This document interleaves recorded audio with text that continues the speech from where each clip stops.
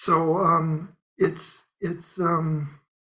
is just a simple switch of attention to kindle that flame and be on fire again, be completely burning in the midst of life.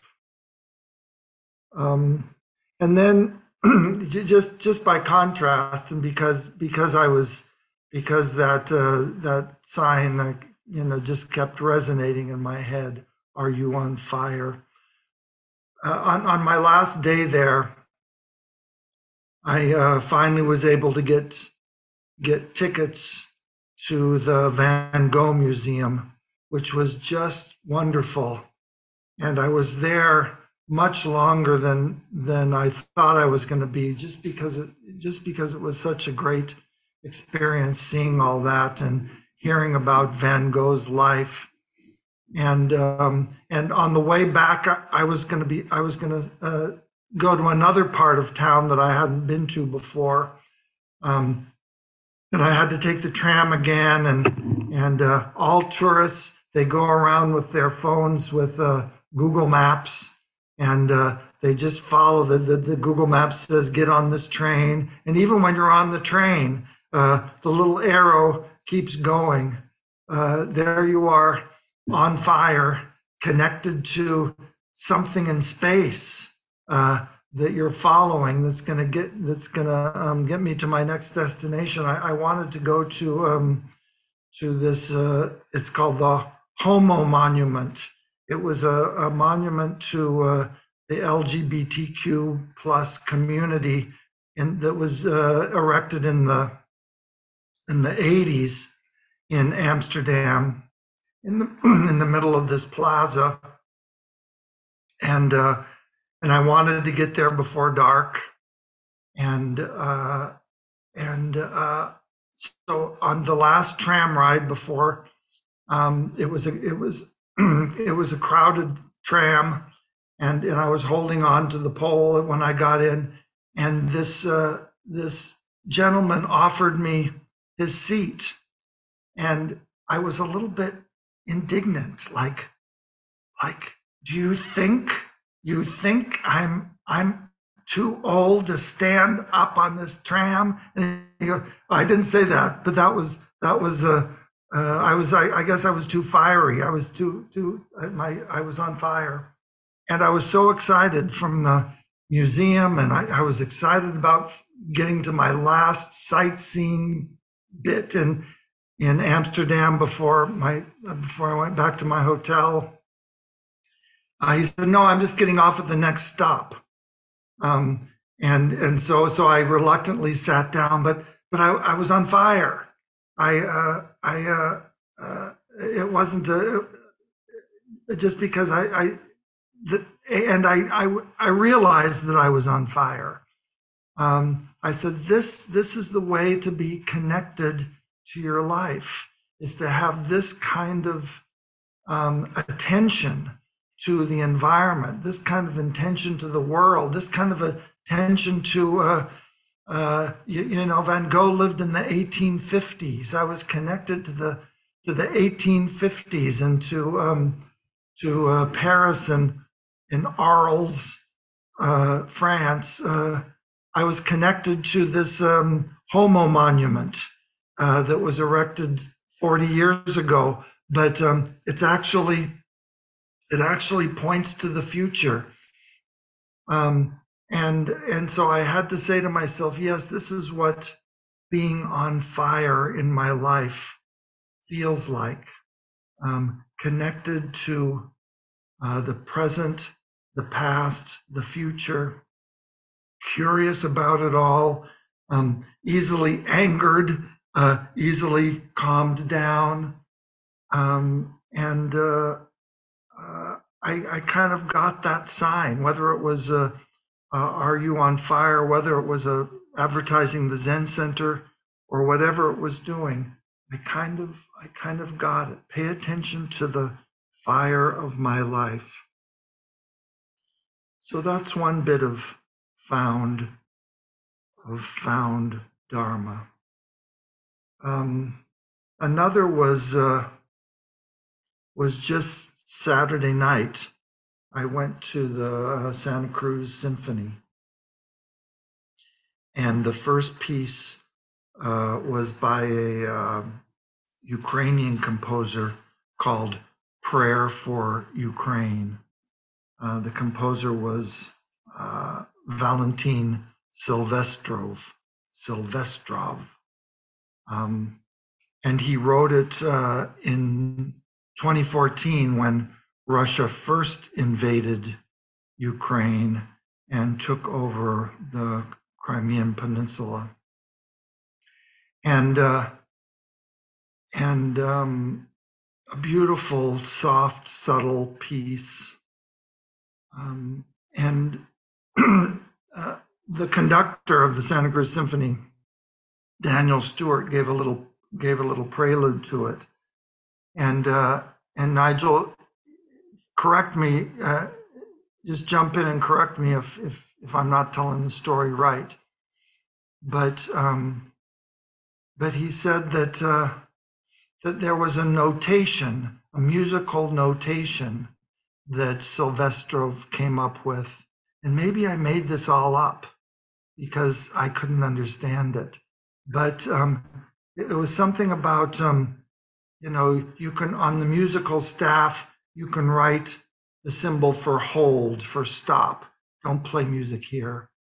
And then there's another musical notation that means keep that going forever. It's called a fermata, a bird's eye. Keep that going forever. Usually it's over a note that you just hold and hold and hold. But this, he said, the composer said that this is how the world reacted to this horrific takeover of the Crimean Peninsula.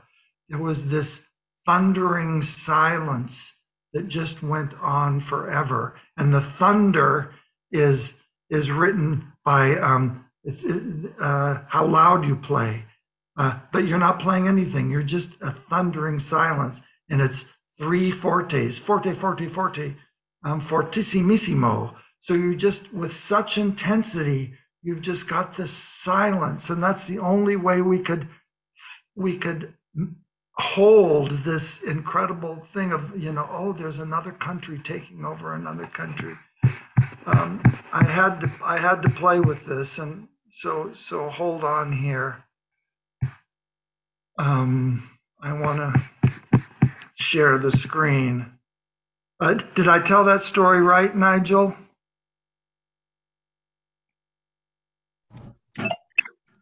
You told it beautifully. Thanks. I think just my recollection is also that image of the fermata over the rest with three fortes is also it's like on the tombstone of Alfred Schnittke, a composer. And I'm trying to remember what Danny said at the concert. Yes. Thank you. So let's see if I can do this.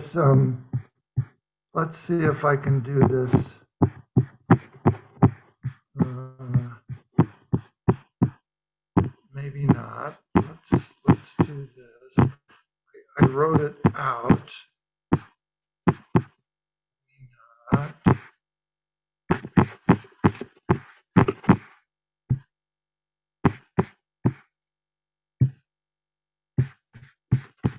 Okay, let's try this.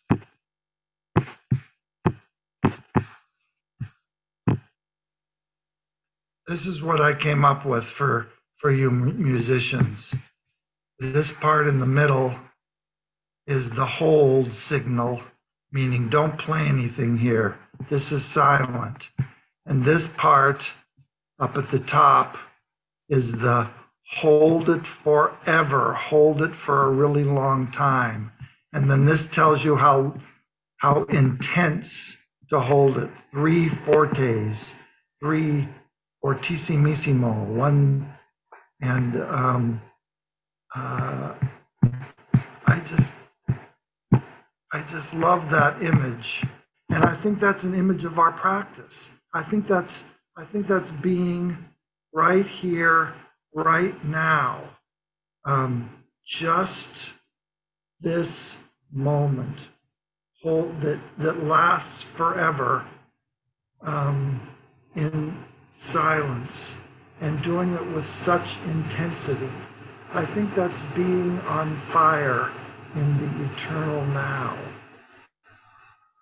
And of course, that's how we listen to the music, with that kind of intensity, just sitting there, not moving a muscle, not not saying a word, but just being there completely with such intensity, holding forever until the conductor finally puts his arms down. This is Daniel Stewart, the conductor, and we can all clap. So I thought that was a great image. Yarrow was at the concert as well, and heard that story.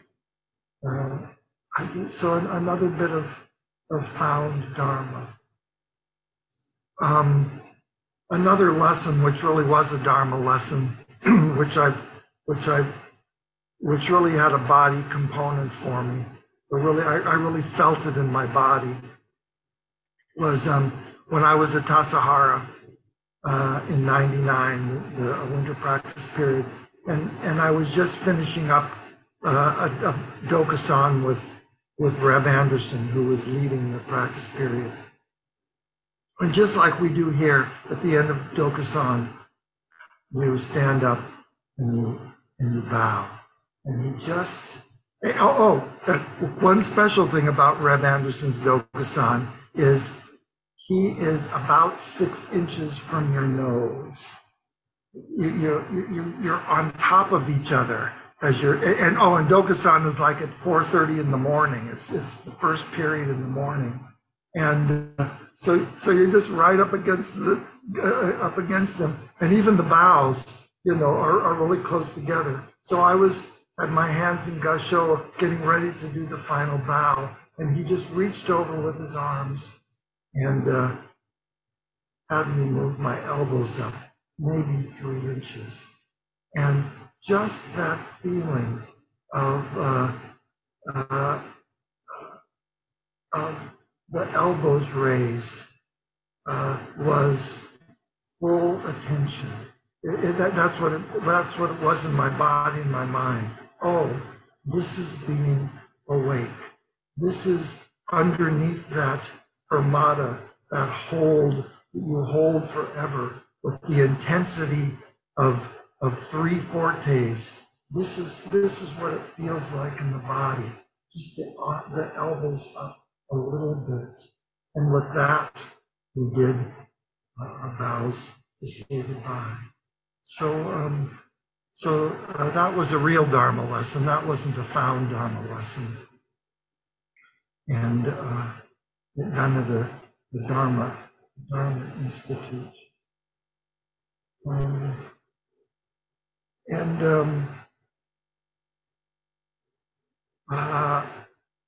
I think, because I was away, I didn't have the privilege to listen to Nanette and June's lectures on the Vimalakirti Sutra the last few Wednesdays, and maybe they talked about this part. It's the beginning of the Vimalakirti Sutra. It's just so meaningful for me. This everybody kind of under this.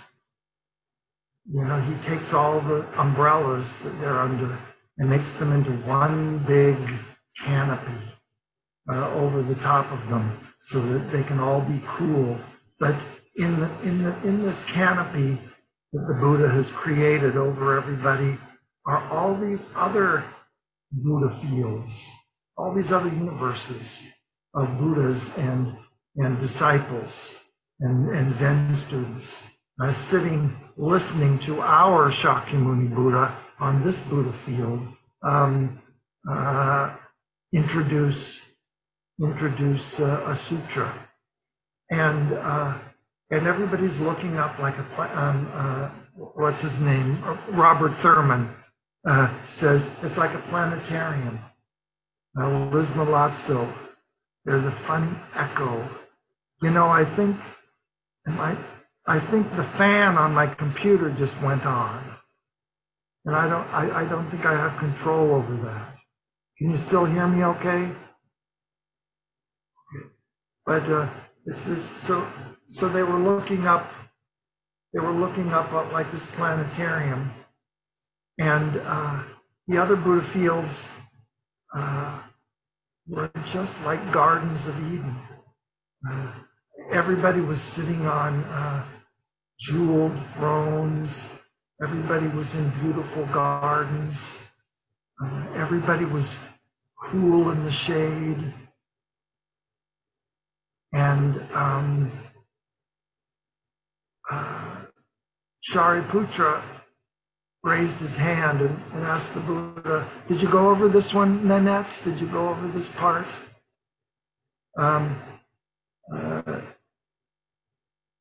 Shariputra raised his, tell me. Yeah, just keep going. Okay. Run a roll. Shariputra raised his hand and asked the Buddha, said, Buddha, you know, our world doesn't look like this. Yeah. He actually said, you know, our world is kind of shitty. And you know, I've had those complaints. I know that mind. I know Shariputra's mind of complaint. Ours is a world of war in Ukraine and Russia and many other places around the world, bombs going off and missiles going off in Korea. Ours is a world of flood and fire with global warming. Ours is a world with just a lackey Supreme Court and human rights being stripped and I've got lots of complaints. And Buddha's response to Shariputra was just to, you know, Buddha was sitting cross-legged on the Taran, on the platform. He just uncurled his legs and he put his toe onto the ground, and all of a sudden, Shariputra and the rest of the assembly were on those jeweled thrones underneath beautiful shade trees in the arboretum of the center of the universe. And Shariputra got so excited. He goes, I see it. I've got it now. I've got it now. And what was that? You know, what happened? You know, a little bit of Buddha, a little bit of Buddha gets injected into our life, and things are transformed. And you know, this becoming, lighting ourselves on fire, this attention to our life, this complete involvement in our life is the mind and body of Buddha, is the activity of a Buddha, and this is the activity that we're called to do when we are looking around and saying something needs to be transformed here, and we need to be transformed. When Joan Sutherland talks about this chapter, I just love the way she talks about it. She says, ask yourself in the middle of the floods and the fire, ask yourself in the middle of the Supreme Court rulings, Um, what is the world giving me right now? What gift is coming forward to me right now? Just that question is a question of uh, how can I engage more fully right here, right now? But I just love the way that Joan Sutherland said it. What is the gift that's being given to me right now? And just imagine yourself, receiving gifts, or after the cake at your birthday party, it's time to open the presents. What that mindset is, it's complete engagement not only with the presents in front of you, but with the people around you, with your stomach that's holding that yummy cake.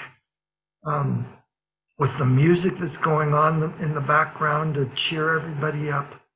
Um, that's what Joan Sutherland is pointing us to. That mind and body of just being completely connected right here and right now. And it's not just a gritting your teeth. Okay, I'll tolerate the flood for now. Uh, it's not just biting our tongues. It's not just clenching our fists until the storm passes over. It's really engaging. Catherine says it. Just love the world just as it is. We all of us have read this over and over, this paragraph of Catherine's, because it's so good. Love the world just as it is. I have come to realize, Catherine says, that our work is to love the world just as it is. Because our discriminating mind is constantly thinking of improvements of the world, how I should be, how you should be, to love the world as it is means to completely accept those thoughts and also our regrets about how the world is. Loving the world as it is being willing to be in the only world we know. This is really the point of practice. Loving the world is willing to be in the only world we know. And this is our practice. This is the Buddha uncurling his legs and just touching that flood, just touching that fire. The poem, welcoming the guest called fire, that David Zimmerman wrote. Actually, Catherine calls it our work is to love the world just as it is. What kind of effort? What kind of effort is love? I can love all day, and it won't tire me out a bit. Love is effortless. Love is effortless effort. This is the paramita of virya, of effort, that doesn't wear you out, because it's love, and how easy it is to love this world, this body, this mind, this environment, this family that we're all in. That doesn't take any effort at all. It doesn't wear us out. That Joni Mitchell song, I can drink a case of you and still be on my feet. I can love you all day long, and it's not going to wear me out. And that's our practice. Catherine says our practice is loving all the time this world, just the way it is. And that's no effort at all. So you can stop here and have a few announcements, and then and then talk about, Dharma lessons that we've stumbled on, or the effort, the work of love. Isn't that a 60s Motown song? The look of love. Uh, uh, so may we know the love of the world day in and day out and still be on our feet. Beings are numberless. I vow to save them. Delusions are inexhaustible.